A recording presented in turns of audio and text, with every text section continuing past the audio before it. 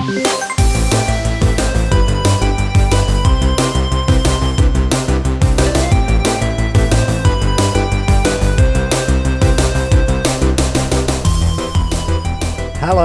my name is Declan Demeen. Welcome to Checkpoints. This is a show about video games, the people who play them and the people who make them. Each episode, a guest on the show talks about the games that have shaped their life in one way or another, games that have inspired them, games that have forged connections, and games that have soothed wounds. My guest on today's episode, and I'm going to apologise in advance because I'm definitely going to get the pronunciation wrong, is Jennifer Schuyler. That sounds like I'm making a joke, Jennifer Schuyler. I'm not. I don't mean to make a joke of that. It's just it's a difficult name to pronounce. She pronounced it beautifully at the beginning of the episode, and she's amazing. It's such a brilliant chat. I've got kind of a little mini run of Australian guests in the next couple of weeks. So Jenny is the game design lead at Opaque Space, which is a studio in Melbourne, and they're making a game called Earthlight. They're making it in collaboration with NASA, which is just like so exciting. And it's kind of a VR/simulator game about astronauts. Recently won the best game and best studio at the Australian Game Awards, and it's a really just super fascinating chat. Kind of. Because she's German originally, so we get to talk all about kind of growing up playing games in Germany, which is like I always love stories of what kind of youth games were like in a particular country, and then the move to Australia, and it's so good, really fascinating chat, and I am sure you will enjoy it. You'll enjoy it so much that you'll be racing to iTunes to write your reviews and ratings. Which I said last week if I got like 5 or 6 I wouldn't mention it, but well, I haven't actually checked, but I'm fairly certain I haven't. I have an older skewing audience, people are busy, it's fine, I understand it, but nevertheless you should totally do that. And as always, you can get in touch with the show. It's checkpointspodcast@gmail.com, or it's at Checkpoint Show on Twitter, or it's Checkpoints Podcast on Facebook. It's very important to have consistent branding. Do follow the show as well if you like it, and give it a like on Facebook. As always, I like seeing numbers go up. It's the kind of video game instinct in me. There's a Patreon too. If you really like the show, there's a Patreon page, which is patreon.com/checkpoints. Any and all donations very gratefully received, and go back into making the show as good as it possibly can be. I mentioned last week a kind of exciting thing that I would potentially be using some of the Patreon money for in January. I think that's still happening. I don't know for definite yet, but either way, I'm very excited about it. So I mean that's a bit of an empty tease really, because you don't really know what that would be, but still, it's good. I swear. Speaking of cool things coming up, actually, Games Are For Everyone is in Edinburgh this Thursday, the 30th, I think. This doesn't apply to everybody, but if you're local, if you're in Glasgow or Edinburgh, I would highly recommend Games Are For Everyone. They are always amazing events put on by We Throw Switches, all kinds of amazing, interesting games on show, and also just a brilliant sort of place to be. They really kind of transform the caves in Edinburgh. It's amazing. And I've had to kind of I saw the We Throw Switches guys last week, and they mentioned some of the kind of installations they've got there, and oh my god, it sounds amazing. I'm very much looking forward to it. Okay, all the admin stuff out of the way. I'll be back as always next week with a new episode and a new guest, but until then, let's get on with the show.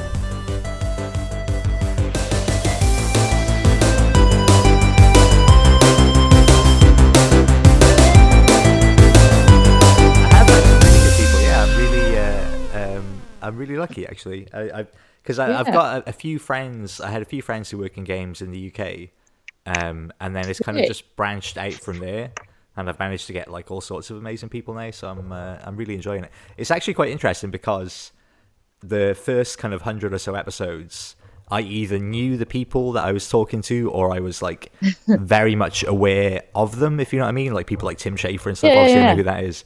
And for the last kind of like 4 or 5, I guess, and yourself included, and please don't take this in a negative way, but they're all people that I'm kind of discovering kind of through doing the show. So they're just people doing really interesting things that I perhaps wasn't aware of before. So it's a bit weird for me, I guess. Yeah. But it's really exciting because I get to talk to like all sorts of them. Like Mike Cook was one of the most recent ones I did, who does AI and Yeah. stuff. And like I didn't know Mike at all. He was a friend of a friend introduced me and said you should get him on the show, and it was amazing. So it's a really That's I'm so excited about doing it now. Not that I wasn't before, but it's just a proper like new territory for me. So it's quite exciting. Yeah. How did you find me? How did I find you? It was through Twitter. It was through Twitter with all of your amazing Twitter game threads. Um, Yeah, it's going well. but no, I think that's really good. And then, like, obviously, you're working on all these interesting things that I wanted to talk about. And yeah, it's I'm always excited to speak to new people because it's kind of the blessing and the curse of games these days. Is there's just so much amazing stuff and so much interesting stuff. It's hard to kind of even keep track of everything. Yeah. Oh, I know. It's crazy. But that's a Totally good true. thing to have. Well, let's Excellent. do for the sake of ceremony then, Jen. Let's do Jenny. let's do let's do a formal introduction. So, welcome to Yeah. the show. Thanks so much for coming on. If you don't mind, would you introduce yourself? Yes. Thank you so much for having me. So, my name is Jennifer Scheile. I am originally from Germany, now living in Melbourne, Australia. I work as the game design lead at Opaque Space, a Melbourne-based studio. We mainly do virtual reality games that are a little bit on the intersection between games and training because we work with NASA and Boeing, for example, on developing future astronaut training with those games. So that's the very short version of what I do. That's super exciting. I was really interested, like why NASA would be working with an Australian company. Do you know? And I don't mean that in a negative way, but it seems weird. Like surely there's companies in America. Yeah, it's actually quite complicated, to be honest with you. I can't obviously talk about the details of the process behind that. But essentially how that came to life was before I even started at Opaque Space, the company was doing a lot of virtual reality R&D, like research and development, Okay. how to use VR, and the game I'm working on right now, which won a couple of awards this year. I saw. Yeah, congratulations. Yeah, thank you. Jesus, it's crazy. Yeah, its name is Earthlight, and Earthlight has started out before my time at Opaque as kind of a tech demo, a prototype of what people can do with VR, and footage of that eventually made it to Reddit, and it was very popular there. And the story is a little bit more complex than that, and I'm kind of simplifying it. But essentially, what happened was that NASA kind of found us on. Because of course, all of NASA sit reading Reddit all day. And in the end, there was this contact, and the previous team that was working on the tech demo kind of went over to NASA, and we looked at potential collaboration with them. And yeah, it kind of took a while until it actually took off. But now I'm on board with the new team at Opaque Space, and we made the current version of Earthlight, which is like a 15-minute kind of short spacewalk game. Yeah. And parts of that game are actually currently used at NASA's hybrid reality lab, where they develop mixed reality and virtual reality training for future astronaut training. That must be so exciting. I'm assuming like getting the chance to kind of work with NASA in that sense, you get access to all kinds of cool stuff, like just reference images and things like that. It'd be amazing. Yeah, exactly. Mainly information and having kind of people at the source and being able to talk to them about what it's actually like and what they care about is really important for our work. And frankly, even for how I work, it has really changed the way it's really difficult to explain. It sounds really esoteric. Okay, so I'm going to be a little bit esoteric now. That's fine. That's good. It has it's really changed the way I work in general because all of a sudden you meet people who work at this giant organization which does literally things that are pretty much impossible, right? Yeah. So, so collaboration and working well with others and being a team and working on something that important really changes the way you work and the way you work with others, because like, there's no snide or people putting each other down or, yeah, it's just something that I have not experienced with them, and they have been nothing but supportive. And all of a sudden, you work on this stuff that is, yeah, that is more important than what you do, or more important than your own lifespan. Absolutely. Even sometimes it's pretty freaky, you know what I mean? Absolutely. Yeah. It must be really tricky as well to kind of, like, I'm not sure how you, I guess, like, you personally and the kind of the company kind of approach these games. Like, is it more on the game side or the simulation side, and how do you find that balance? Or are they almost kind of two separate strands? Yeah, I get that question quite a bunch. I'll be honest with you, and I think that's why Earthlight is so interesting and so cool. I made Earthlight with the team, like from a game design perspective, right? Like a regular game. Yeah. The only considerations that I have beyond that is that I want to honor NASA's message, like NASA's overall spirit. Yeah. So I can't just go crazy and throw aliens in there because I don't want to do that. I mean, I technically could; they wouldn't stop us. But it's important to me to represent what they do. Yeah. In the work. So you haven't seen the secret alien files yet in NASA's? No secret alien files. But people send me weird messages, and like I have a lot of conspiracy theorists who follow me. As a result of the whole NASA thing, send really weird things to me. You would not believe it. Really weird stuff. But that's a whole other topic. That's a whole episode, yeah, so I think, probably. I think totally. I think what's interesting is that designing the game the same way I would design any other game, apart from trying to represent NASA well, is what's interesting about this, because it shows how valuable game design theory and game development and the learnings that we have accumulated over the last 30 years and 30 years plus in making games is valuable for other areas of life. So you don't have to be crazy much into simulation or gamification or any of this stuff to bring value to these companies. And I think games in and of itself, without trying to be something crazy simulation serious, can bring value to these places, like even NASA. That's so fascinating. Like I'm without wanting to put you on the spot too much, like, do you have like an example you can think of, or is it not that simple to kind of boil down into like, oh, so we did this, and then they were like, oh, that's surprising?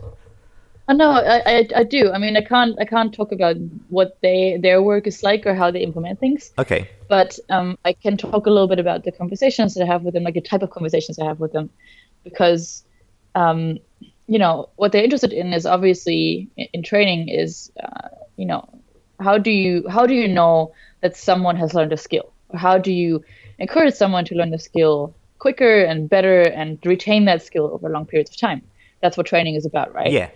So if you think about games, that's what games do all the time. Absolutely. Games have to teach players how to understand the world that they live in and the rules that they have to live by in that world, and the things that you have to learn to survive or do tasks in this world. So teaching or training people is at the core of what games are. So the same principles function for training, essentially. And I would even argue that some of those principles function better. They have to follow some different parameters in the end, but some of those principles that we know from gaming work better because people learn better when they have an emotional connection to things and when they are emotionally invested into games. So, we do things like use music, and we use, emotional connection to get people to be more invested in tasks. Absolutely. The same way as the regular games do.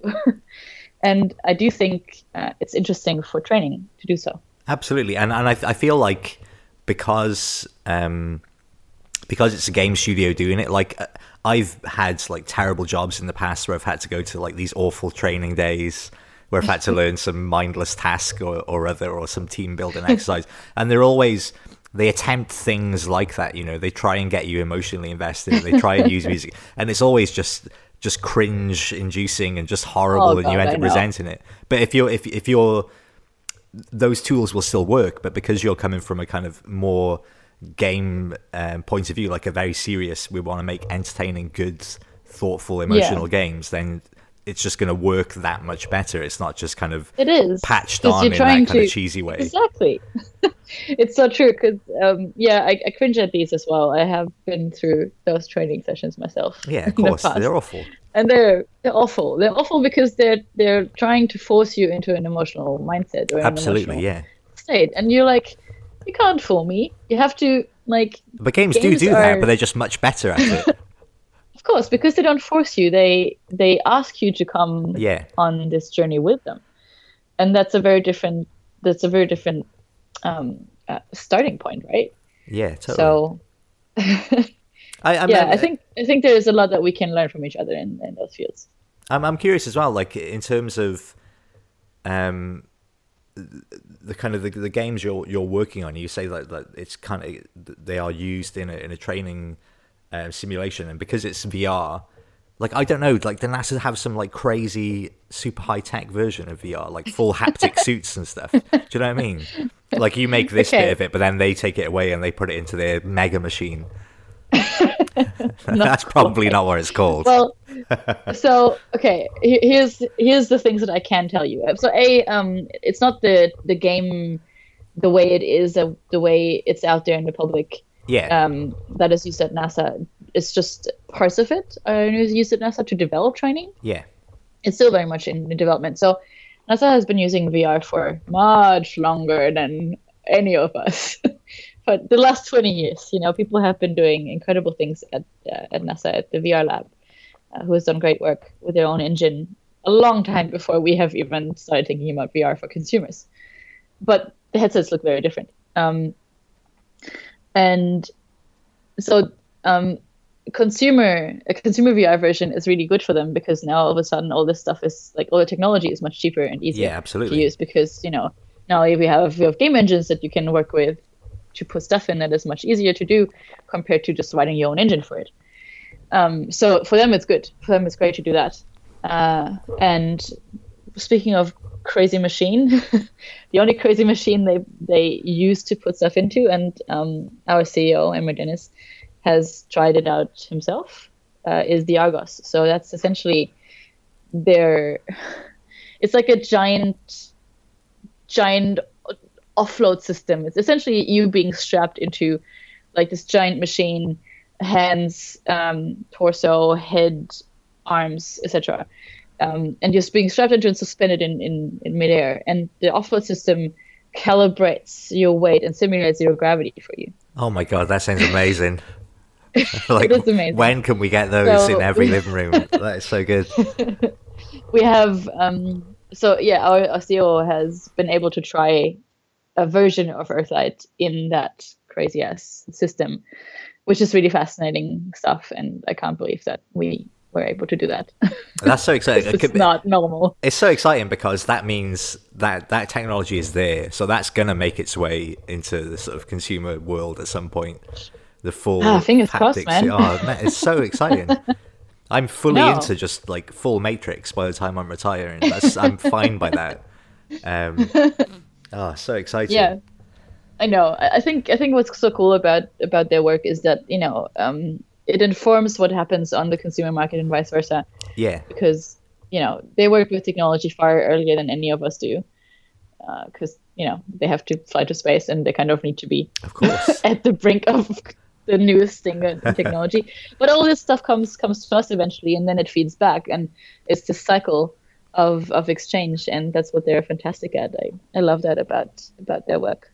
Oh, so exciting. Well, I'm gonna meander back for a moment, Jen, and if you can remember, what was your very first experience of a video game? Yeah, you warned me of that one. I was racking my brain on that one, because it's really hard to actually think back, because I've been playing games for a really, really, really long time. I Okay. So were they just I'm kind an of only child. always around? So it wasn't like they kind of landed in your life. Always. No. Always around. Like so much always that I can't fully remember it anymore because I'm an only child, and the only person who was somewhat close to me as a brother figure was my cousin. He's like 10 years older than me. Okay. But like I love him, he's really close to my heart, and he would play video games all day. And that's like whenever I was at my grandparents' house and he was there, I would just sit next to him and watch him play games. What games though? What were you playing? Oh, fucking everything. Like for some reason my first memories of games that I actually played with my own hands were I can't even remember which kind of racing game. I don't think it was a Need for Speed. I think that was way later. I struggle to actually piece together my memory, but I remember that like the first time I actually tried to properly play a proper game that was not a children's game was the first Tomb Raider, and it was hilarious because I was like I sneaked into his room and I played it by myself. And I was way too young to even be able to play that, like physically and mentally. And I remember that I just pieced together how the controls work just from looking at what he did. And I don't know if you remember the first level. You getting dropped off in the middle of nowhere, and you don't wear clothes at all that work in like a super cold environment. But here we are. And you run into this cave, and I don't even know if you remember, but there was this pit like really early on that you had to jump over, and I failed to jump because I was incapable of doing anything in a game. So I fell into the hole, and in this hole there was a bear. And I didn't know how to fight, so this bear just came running from behind and just like mauled Lara from behind, and I got so spooked and I screamed. And everyone came running into the room because they're all afraid that I hurt myself or something. And I didn't play games for a really long time after that because I got really scared. Lara Croft being mauled by a bear ruined games for you for a couple of years. Kind of traumatizing. Yeah, but I picked up really strange games as a result of that afterwards when I was capable of actually holding a controller properly. And I played things like The Clue. Do you know The Clue? The Clue? Really old, weird. Yeah, ever heard of that? I don't think Heist so. Game? What is that on? What system, or is it just PC? PC. It was PC. Yeah, I'm German, so we only play on PCs. Right, okay. After the PlayStation generation, everything was just PC in Germany. It's just what we do. That's so interesting. But okay, yeah, so this is a PC game. It's so true. Yeah, PC game. The Clue is one of my fondest memories of early gaming. The Clue is a heist game where you have to like stake out in front of the place that you want to break into and figure out, like, what are the police patrols and how much time do you have in between, and are there any security measures, and you have to like plan around that before you can actually go in and do the heist. That sounds excellent. Super fun. You should check it out.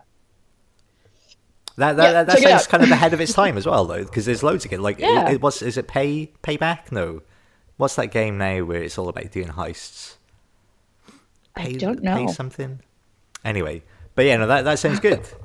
And like, I'm curious, like, because German is a new country that I've had on the show, so I'm always interested to see, like you were saying, everyone played on PC. It's interesting to see the differences between countries and how games are viewed. Like, was it? You mentioned your cousin that you'd sort of watch play games stuff, but did you ever kind of build friendship groups around games, or were they very much like, oh no, that's not for me, or like shunned, almost like a geeky thing you don't want to tell anyone about? Like, so friendship?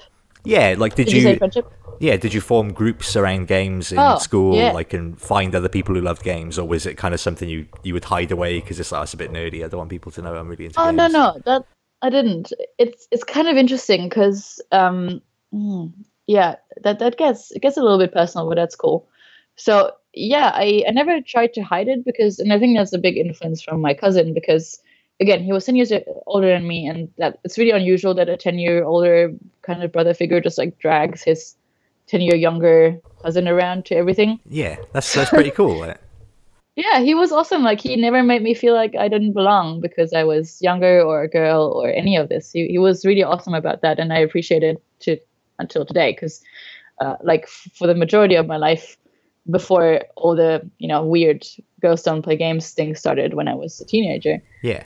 I was just like, yeah, this is what I do. This is where I belong. Yeah, hell yeah. I was sitting next to them when they were having their first Counter-Strike tournaments. You know what I mean? Yeah, absolutely.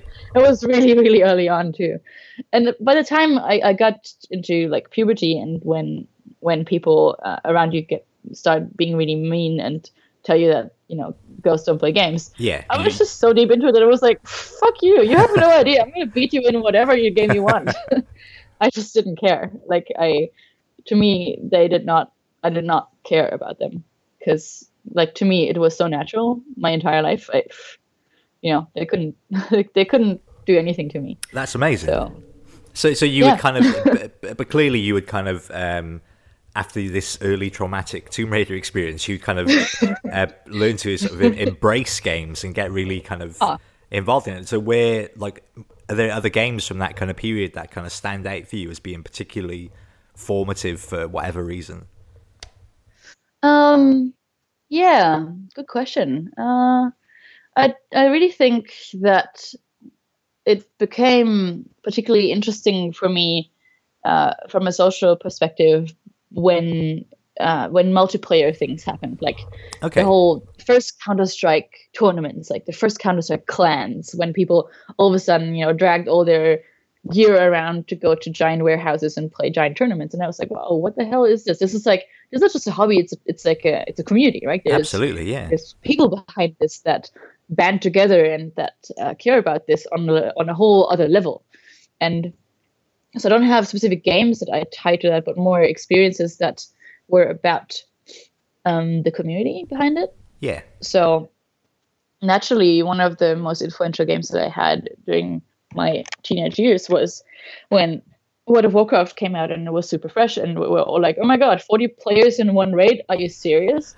That was just crazy. Like it just seemed like such an insane concept to me that you would have to sit down and coordinate with 40 other people. That's something that you, without World of Warcraft at the time, you never do in your life unless you're a manager. Yeah, I feel like especially for teenagers, that's probably a super useful experience. Hell yeah, absolutely. I mean, I was like 16 or 17, I can't remember, but something along those lines when that hit, and it was just so fascinating to me that all of a sudden, you could do just super insane stuff like that, and I think it's really valuable. And I'm not super into World of Warcraft anymore by a long shot for many years already, but yeah, I was always fascinated by games that would show that there's a commitment beyond just the reach of the game world. Yeah, totally. It kind of like it can have social ramifications and personal ramifications. But I suppose you're clearly someone who thinks about this sort of stuff a lot. Like, did you think that at the time, or was it just like, this is a cool game, I get to play loads of people? Or were you like, oh, this is actually really useful for me as a 16-year-old girl to have these experiences? No, I actually thought that at the time. It's the only reason why I started playing World of Warcraft, because I thought it was awesome to have this concept of having to coordinate with 40 people. So it was like this one thing that I seeked out specifically as the first thing as soon as I hit the levels for it. Yeah, that's so interesting. Where, I don't know, that seems like far too insightful for a 16-year-old. Because I certainly wouldn't have done that. Like, cool, dragons, amazing. I was a fucking smartass, man. Does that come from hanging around with like your cousin who's 10 years older, and you're like, okay, I know all this stuff? Absolutely. Like I was always more with him and his friends and with people who are way older than me, and that had good and bad sides. Trust me, like it has good sides and also very bad sides, because a 16-year-old should not hang out with some people mid-20s. It's just not. But on that note specifically, yeah, it definitely had positive impact on me. Just thinking about this community aspect in a more mature way. That's but also again, total smartass when I was 16. And like, did you like out with kind of like social circles and stuff? Did you like find people online? Because that's something for me, certainly. Like, I had friends that I played games with growing up, and they were very much a nerdy thing, but we enjoyed them. But it was only when I first got the internet, when I was about 17, I guess, that suddenly I got really into games because you have this huge kind of mass of people that are talking about things really smartly and stuff. Did you have that as well? Yeah, I did have quite a like clique, almost a really close group of people for, I don't know, close to 8 years. I lost contact with them quite recently when I moved to Australia, actually. And But were they like yeah, up local, or were until they then, just like on what sort all of over the place. just all over I the mean, place? same time zone, but still like Germany, Switzerland, Austria, as long as it was the same time zone, and yeah, But was there like pretty a much. specific game that you bonded over, or was it just games culture? Or That was World of Warcraft where that group originally formed, but we went through, I don't know, hundreds of games after that, just trying it out together, mainly MMOs or yeah, things that we could play together. play together, Obviously. yeah. And so did you ever have this kind of feeling that because everybody played on PC, I guess it wouldn't have been that big of a deal, but that you were missing out on console things? No, it's so weird. Like it never occurred to me. It was never a question to get into console gaming. Like I did stop with the like after the first PlayStation, and then the only consoles I bought were Nintendo consoles to play Zelda because I love that game. But yeah, no, it never really occurred to me. I realized how much of a blind spot I have with console games when I came to Australia, and everyone here plays console games all the time. It's yeah, it was really strange to me because I had to catch up on so many console games that people were just like, you have to play this. Yeah, no, you're a game developer. You can't be a game developer without having played this game. It's impossible. And so I had to catch up on stuff like Shadow of the Colossus and I don't know, Red Dead Redemption. So things that you just have to kind of have in your repertoire as milestone games. I Yeah, but go with Shadow of the last Colossus, few but I'm not. That's so 100%. interesting. So I guess like where did the kind of the seeds of getting into sort of game design and development sort of start? Where do you think you started getting that interest? It's a really weird story because it makes no sense nowadays in my head, but it's just the way it is.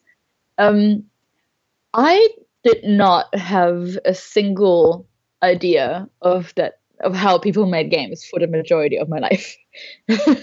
I don't know how I thought games were made and that they would just pop out of thin air or something. Yeah. But I never spared a thought.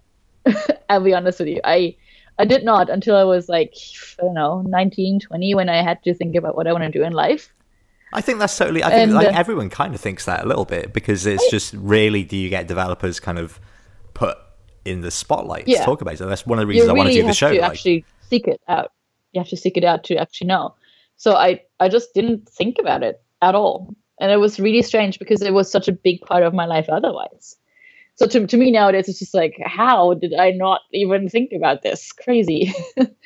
Being a big advocate for, talking more about development processes and so on. Absolutely. Yeah, and then I always thought that I would do art because I'm still, I would say I'm a talented artist, even though I don't want to do it. But it was always kind of the direction I was pushed into as well. Like my dad was like, this is what you need to do and this is what you're good at. So I started out as an intern at an art society in Cologne.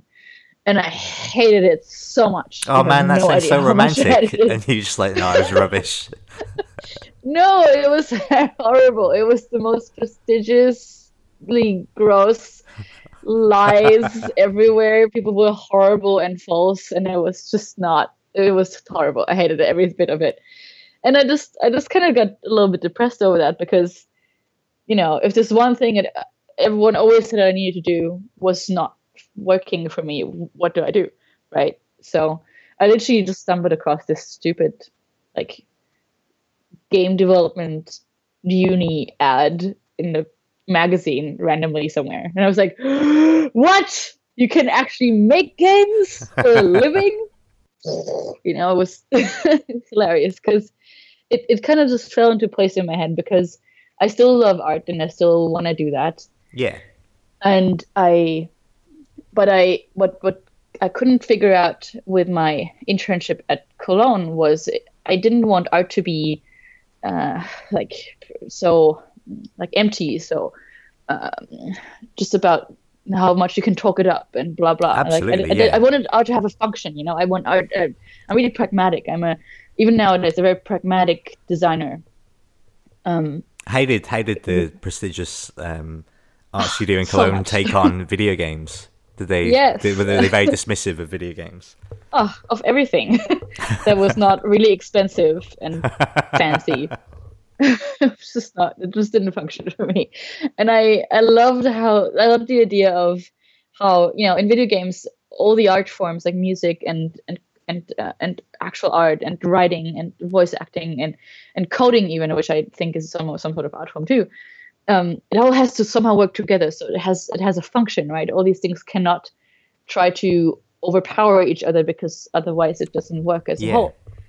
And I thought that was really fascinating, and it had such a pragmatic feel to it that I just felt really at home straight away. Oh, that's so great! Yeah. So did you go? And was that in somewhere else in Germany? Yeah, that was in Berlin. I studied in Berlin, which I very much miss. I suppose, like, was it exciting then? Oh, not exciting, but like, did you feel like you met a bunch of kindred spirits in that moment, like going to that course? So you're like, oh, right, these are cool. Oh no. I'll be honest with you. No, not because it's complicated. You know, I don't want to get all political on you, but it's complicated when you study games as a woman. It just is. I can't. Like, I never wanted to believe it myself, and then I studied, and I'm like, oh, okay. So I take it there weren't a huge amount of women on the course then? No, I was 1 out of 2. Oh man, that's brutal. Yes, it really is. It's pretty brutal. Yeah, I always thought whatever, I can handle it, but it was actually pretty brutal. I'll be super honest with you. It was pretty gnarly. That's grim though. Like, in terms of like people just being dismissive, I suppose, or was it just the fact that just why are there no girls here? This is crazy. People were pretty dismissive. People were very concerned with, you know, just hooking up with me instead of me studying. Like, I was there to study, man. I'm a really focused person. I'm a really driven person. I'm really, I just couldn't handle all this bullshit. I just wanted to study. That's all I wanted to do. And everyone else had everything else in mind, and it was really annoying. And I was just really mad that no one was interested in what I actually did. Or,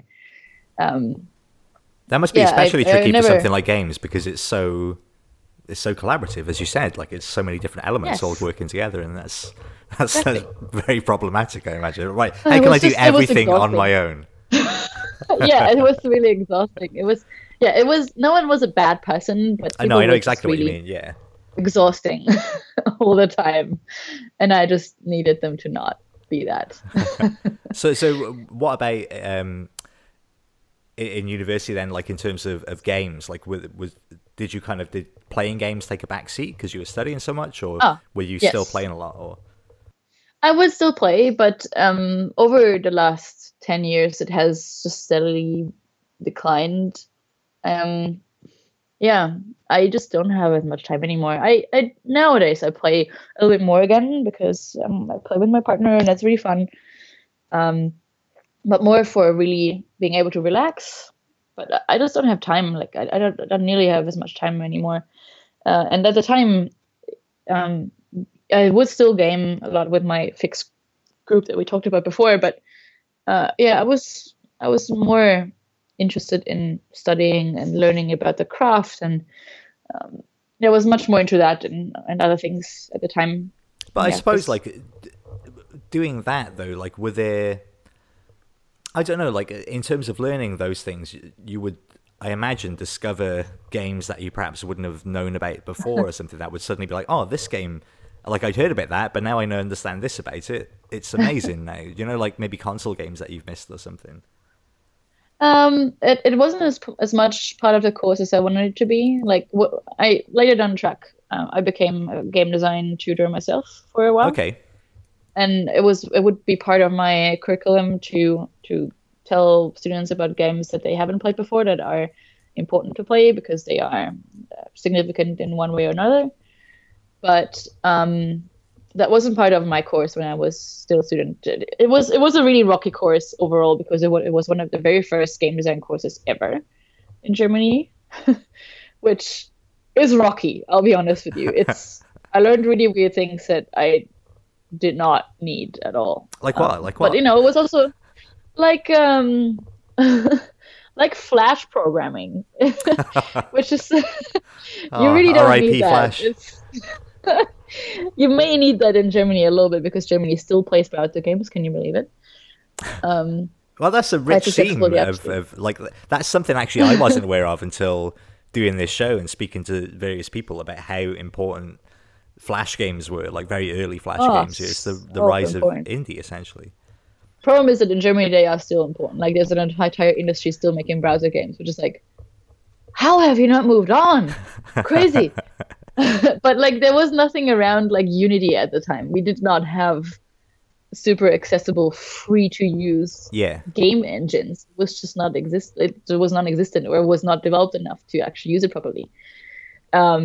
It was just weird, and no one knew how to use it or teach it. So yeah. I don't know if I've got the time scales right, but like I'm imagining like this sort of period when you're in university, that's kind of would coincide maybe with the kind of rise of like Xbox Live Arcade and like the kind of indie renaissance and stuff. So that must have been super exciting from that perspective. It was, except that no one really had an idea on how to teach that stuff. Like I learned a lot of that in retrospect, and I was really unaware for way too long of important developers and names that you should know. It was just not a thing. It was very strange. It was a very weird landscape. And then, on top of that, there is an aspect to that where Germany, despite being good at speaking English overall, is a little bit cut off from the rest of the industry. Yeah, just as I was talking about that then, I was thinking like what... I couldn't think of a German kind of developer or game that came out, aside from like massive strategy games on the PC. Yeah, yes, exactly. And that's like, it's still true. There just isn't a lot. And it is successful in and of itself in their own little, we make weird browser games and mobile games and things like that. And then there's like, one of the most successful ones is Daedalic Entertainment, who is a publisher / developer for classic adventure games like point and click. Okay. Which is super weird. And no one else does it. But they do it really, really religiously. Which they do great. Like it's a great studio, which you should totally check out. But it's a very strange industry. Very, very driven by people in suits. So is that why you left the country? Yes, it's like, I can't lie, it's true. I did because I it's not what I want to do. I needed another space. I needed space. Okay, well, we'll come back to that in a moment. I'm going to take a very brief aside to do some relatively quick fire questions. Cool. So Jenny, if you had to play a game with death for your own mortal soul, what game are you best at? What I'm best at? Yeah, if you had to play like Bill and Ted's Bogus Journey, Seventh Seal style, play a game with death, what do you choose? Wow, that's quite a question. I don't know. Definitely not a console game because I suck at all of them. You can even choose your own games. If I don't know, even if it's not a win state, it's fine. I'm great at my games. Holy shit! Yeah, I would totally. I've played a lot of Earthlight because I have to, because we don't have a QA department. I would be great at Earthlight, okay? But yeah, apart from Earthlight, because it's probably really boring, honestly, because no one will probably know it. I would probably do something crazy as I play a lot of survival co-op games. Okay. 7 Days to Die. It's really fun. Yeah, have you heard of that one? I have. I've played that. It's crazy. Hey. That's the kind of the free to play. Who is behind it? Is it Suda51 has a hand in it? Good question. I do not know. Were you running through the sewers and stuff? And maybe I think you're thinking of a different game. I'm thinking. 7 Days to Die is sandbox zombie horde survival game. First person? No? No, I'm not. I'm thinking of a totally different game. Yeah. I'm thinking of that weird free-to-play one that was on the PlayStation. I can't think what it is. But okay. Me and the PlayStation game. Come on. Well, yeah, no, I realised. But it's new, like so I thought maybe things changed. Trap, base building. Every 7 days, you have a giant zombie horde coming at you. Kind of like that. Oh, man. I mean, that would be... In terms of like playing a game with death, that'd be very cinematic. That both of you are just trying to survive as long as you could. Yes. Okay. Well, next question: if you are like a sort of competitive player, like have you ever been, or are you a competitive player? I suppose. Like, have you ever been locked in a particularly memorable high score battle or competitive game? No, I'm not a competitive player at all. I can get quite competitive in certain games, but I have been put off many, many times by competitive play communities for, I think you've heard a lot of that from probably other female guests. It's really shit when you're a woman and you're trying to play competitively anywhere. Yeah. Because just the abuse is really intense, and I don't have fucking time for that, man. I just don't have time for that. I have shit to do and places to be.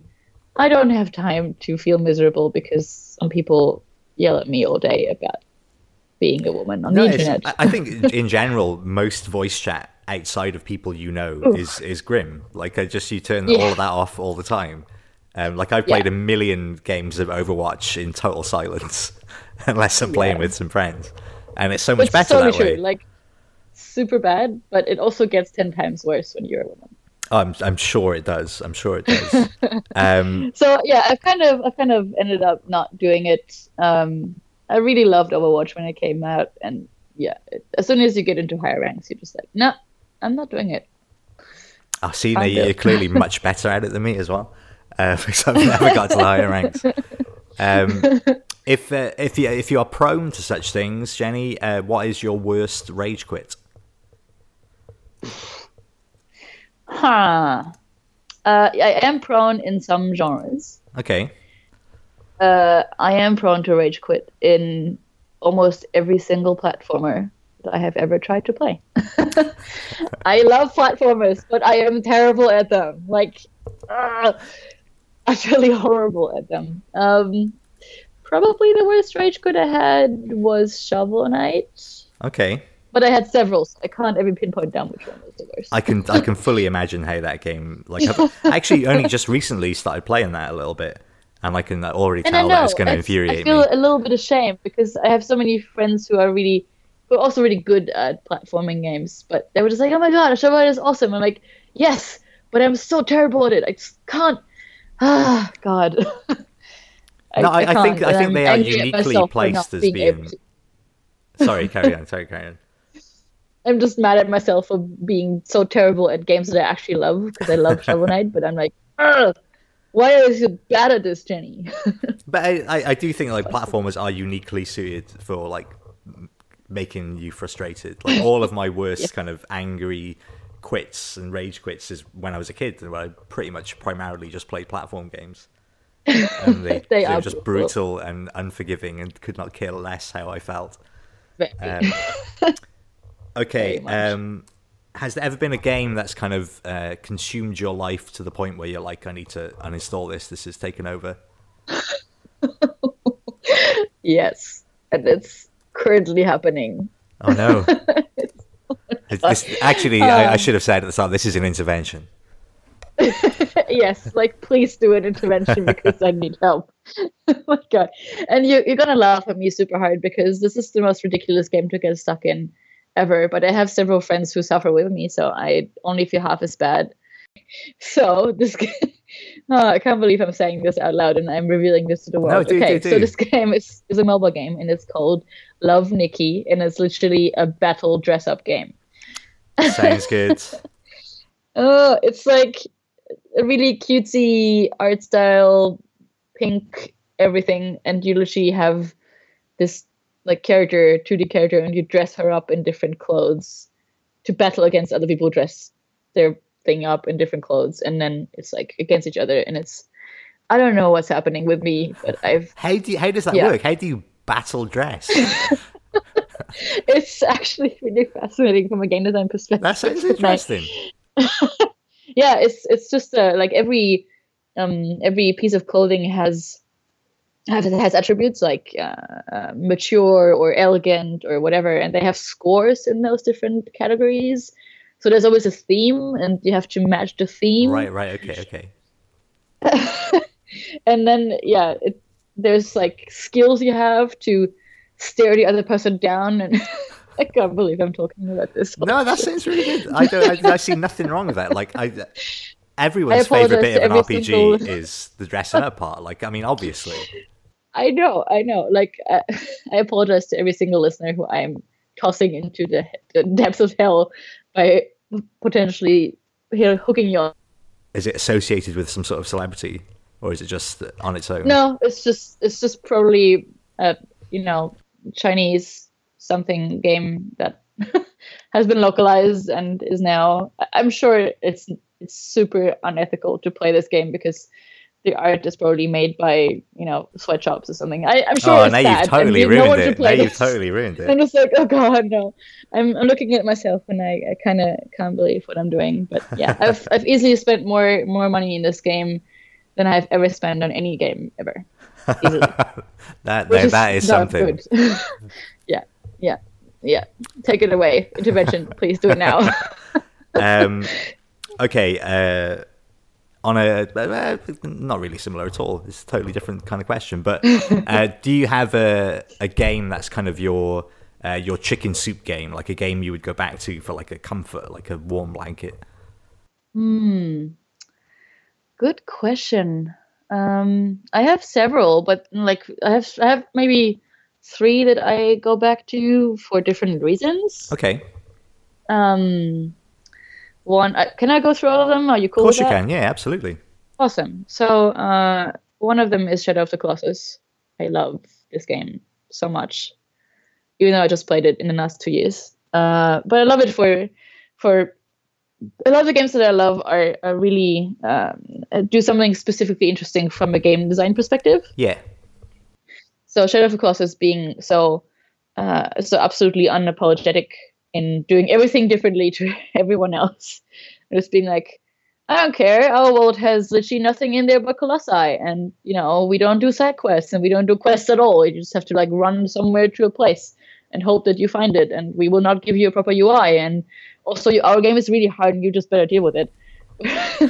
I love everything about this. Like it's unapologetic in what it's trying to do, following no conventions whatsoever, and making it work. And I love that.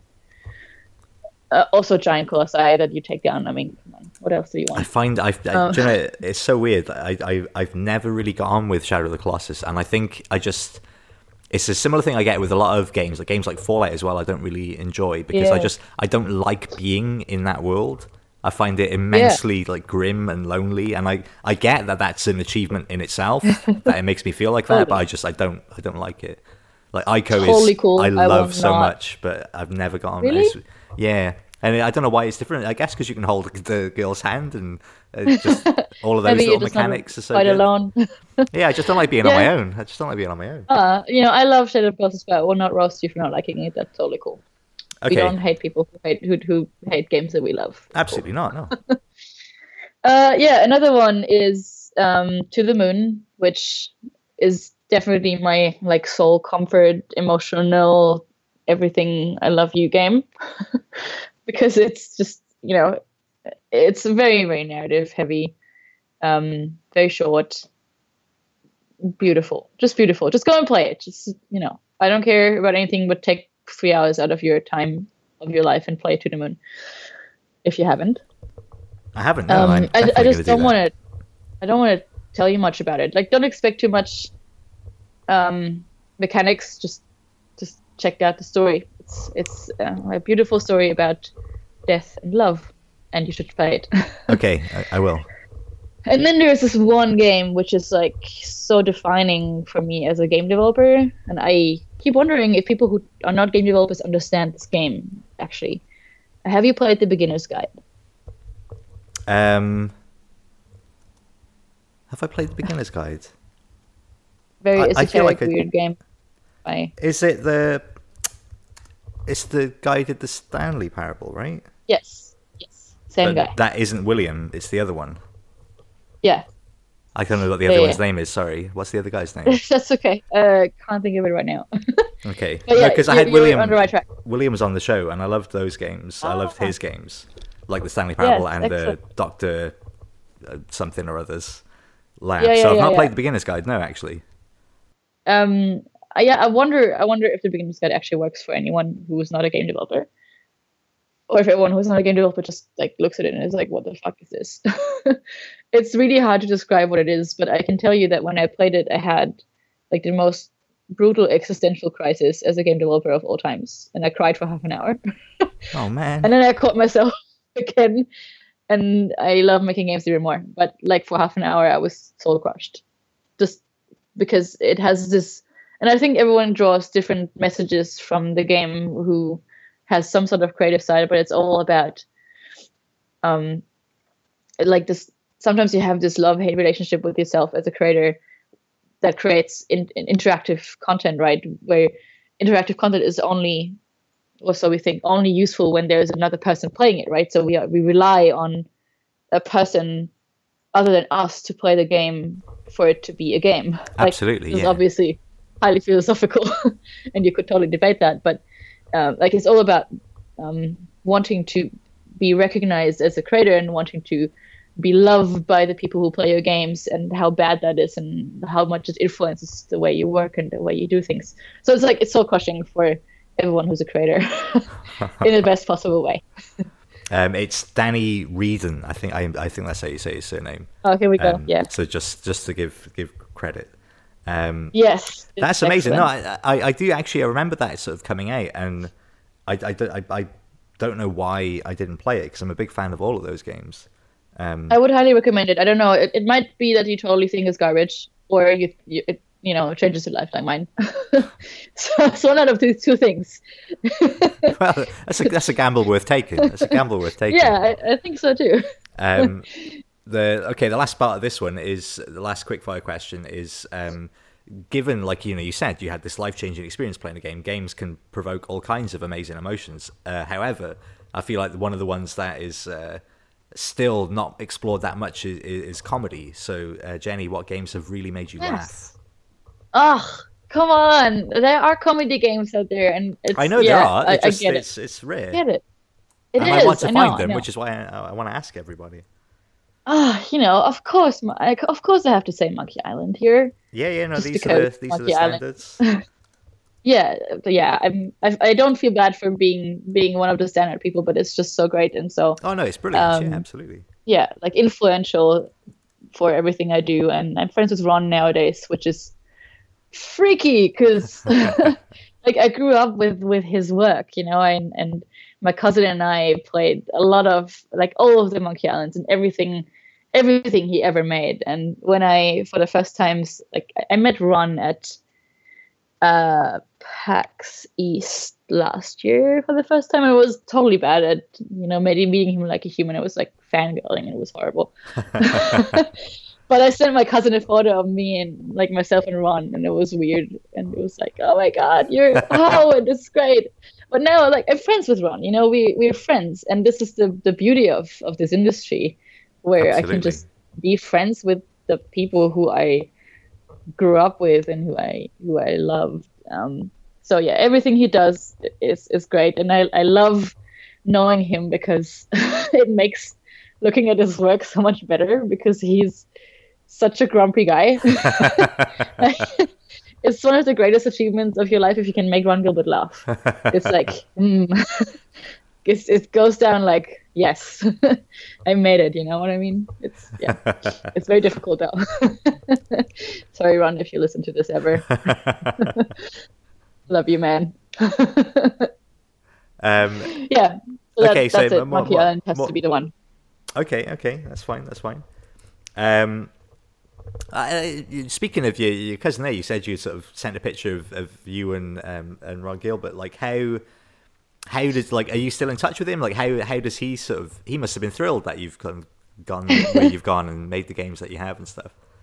yeah, we have a very interesting relationship. We always had this weird, relationship where we basically don't know anything about each other's private personal life. We're just, it has always been this mutual understanding, silent understanding, where we just love each other, and that's it. Like, I don't know. I have no idea how he grew up and the girlfriends that he had. I don't know shit. I don't know anything about him, and vice versa. It's just that we love each other. And I remember this one day when I was I gave another podcast interview for a German podcast called It's at Moin, and they're pretty big in Germany. I do daily episodes, which is a lot of work, as you can imagine. Oh, geez, I can't. Yeah, that's a lot of work. Yeah, daily is a lot. And it's I gave an interview there, and I didn't know that my cousin for the last 10 years or so was listening to his podcast every morning on his way to work. Oh, it's amazing. Yeah, and he calls me and was like, "Holy shit, you were on my podcast!" I'm like, "What?" He's like, "Yeah, you were on this podcast that I've been listening to for the entire time it existed, and I didn't know that you were on it. So it was awesome." So yeah, sometimes we have those moments where he finds me accidentally in one of the places that he reads or whatever, and that's amazing. Yeah, I'm like, "Holy shit, can you believe that I made it that far? Fuck."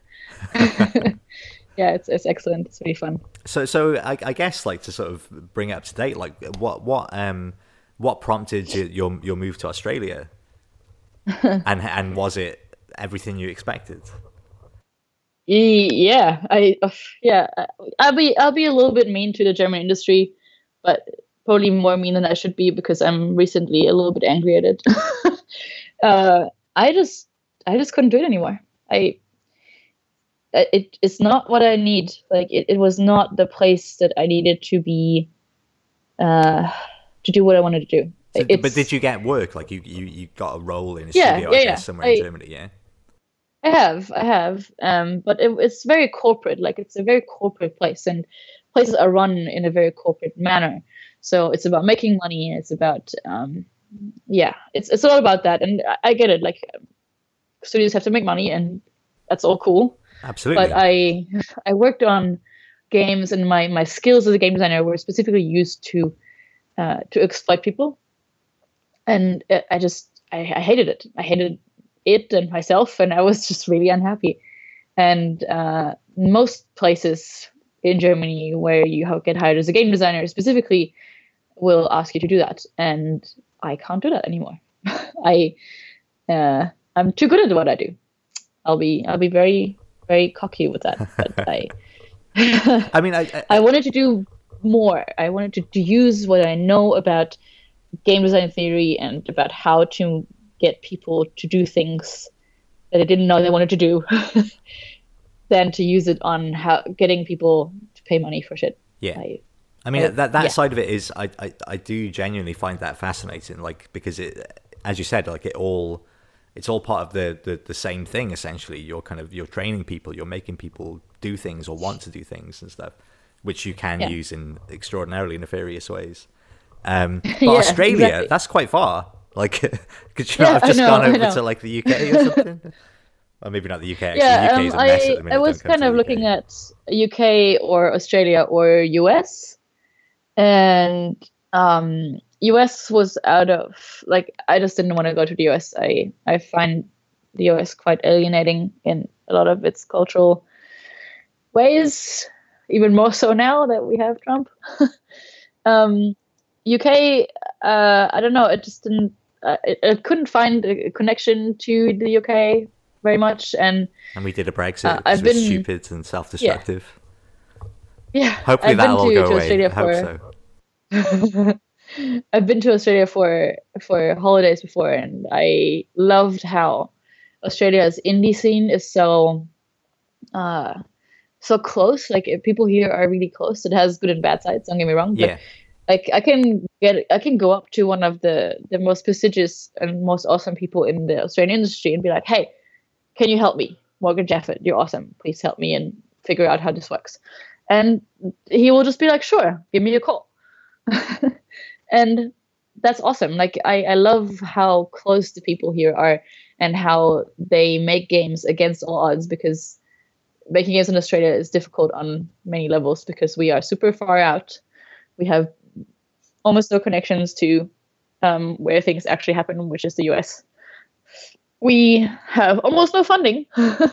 No one helps us fund our games. We have really shit internet, which totally influences what we do. It sounds like not much, but if you ever need to upload your next milestone update to a server and it has to be there in time, or it has to be on the iOS store in time, shitty internet sucks. Like, it sucks so much that we had one of our artists just the other day pick up files on a USB across town because it was faster to do that compared to uploading it somewhere. That's crazy. Yes, it's insane. So Australia is remarkable because it makes an industry flourish and work against these odds. Yeah. It's a fascinating community.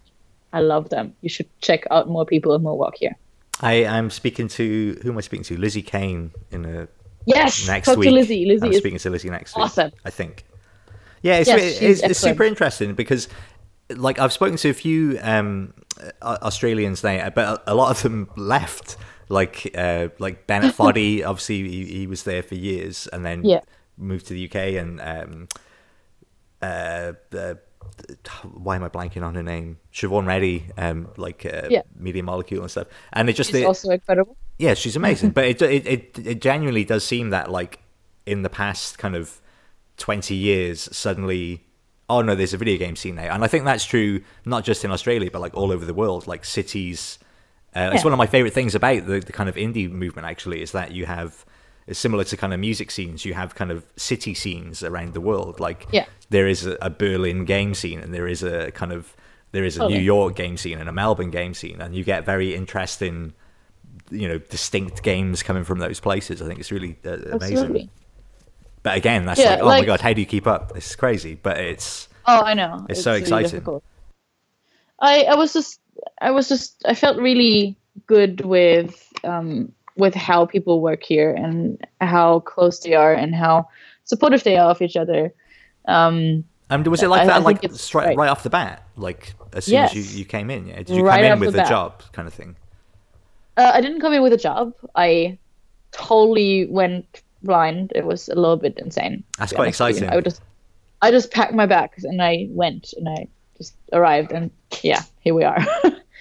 Tank. Sorry, the cat is being come on. It's all good, Tank. What's your cat called? Tank is his name. Tank. Yes, he's a giant cat. He's monstrous. Okay. That's why he's called Tank. The tank does mean tank. It's not like a German thing. It does mean tank. No. No, he's just a ginormous cat.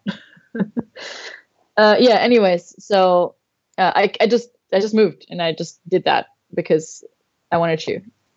It was really crazy, and honestly, it has done nothing but great things for me. It has been 2.5 years. I went from becoming a game design teacher at a university to working on a game called Objects in Space, which has been awesome to work on because it's a very weird project, super ambitious for the team that we have. And I built like a physical Arduino-driven cockpit for it. Oh, what? That sounds amazing. I know, it's. I just did really crazy things. And that was up for an award at Alt Control GDC, like the weird section that they have. Yeah. I love Alt Control GDC. Yeah, we were there and we were up for an award, and it was really insane. That was this year. No, this year. Jesus, 2017. Yeah. Feels like last year. So you made like a proper kind of like sort of moving, vibrating chair and stuff with. Just not that, but like a full like buttons blinking and functioning with the game and flying the ship. Oh man, cockpit. That sounds so good. Yeah, it was really fun and really cool to do, and I learned so much. And it's in development, so it's coming out next year. Q1 next year. Check it out; it's really cool. And now I work for Opaque Space, and like in just the 2.5 years, I went from zero experience in giving public talks and like public speaking to, I don't know, I've been speaking at several conferences all over the world now. I've been speaking at GDC. I have won awards now. Like it has been a crazy 2.5 years for me because this industry here has supported me so much and has given me the space that I needed to grow. And That's I just, amazing. I didn't have any of that when I was in Germany. I just needed people who encouraged me, and here we are. That's all due to them. That's amazing. That seems like a very nice, heartwarming place to finish on. But if there's anything that hasn't come up that you wanted to mention, like, please do take this chance, or just let people know where they can find your games and things on the internet. I think it's actually a nice way to finish this up. So you can find me on the internet in various places. Probably most conveniently on Twitter under Gaohme. That's GAOHMEE. I talk a lot about game design. I talk a lot about space. I probably ruin space for you because I have space facts. And I talk a lot about. You can never have too many space facts. Never have too many space facts. The company I work for is called Opaque Space. We work on a game called EarthlightVR.com. It has won Game of the Year 2017 in Australia, and the studio has won Studio of the Year 2017. So, hooray! All the awards this year. Holy shit! Check out my work, and maybe you can go to space when you play Earthlight at some point. How exciting! Well, that was super fun, Jenny. Thanks so much. Was that okay for you? Yeah, that was really fun. Good stuff.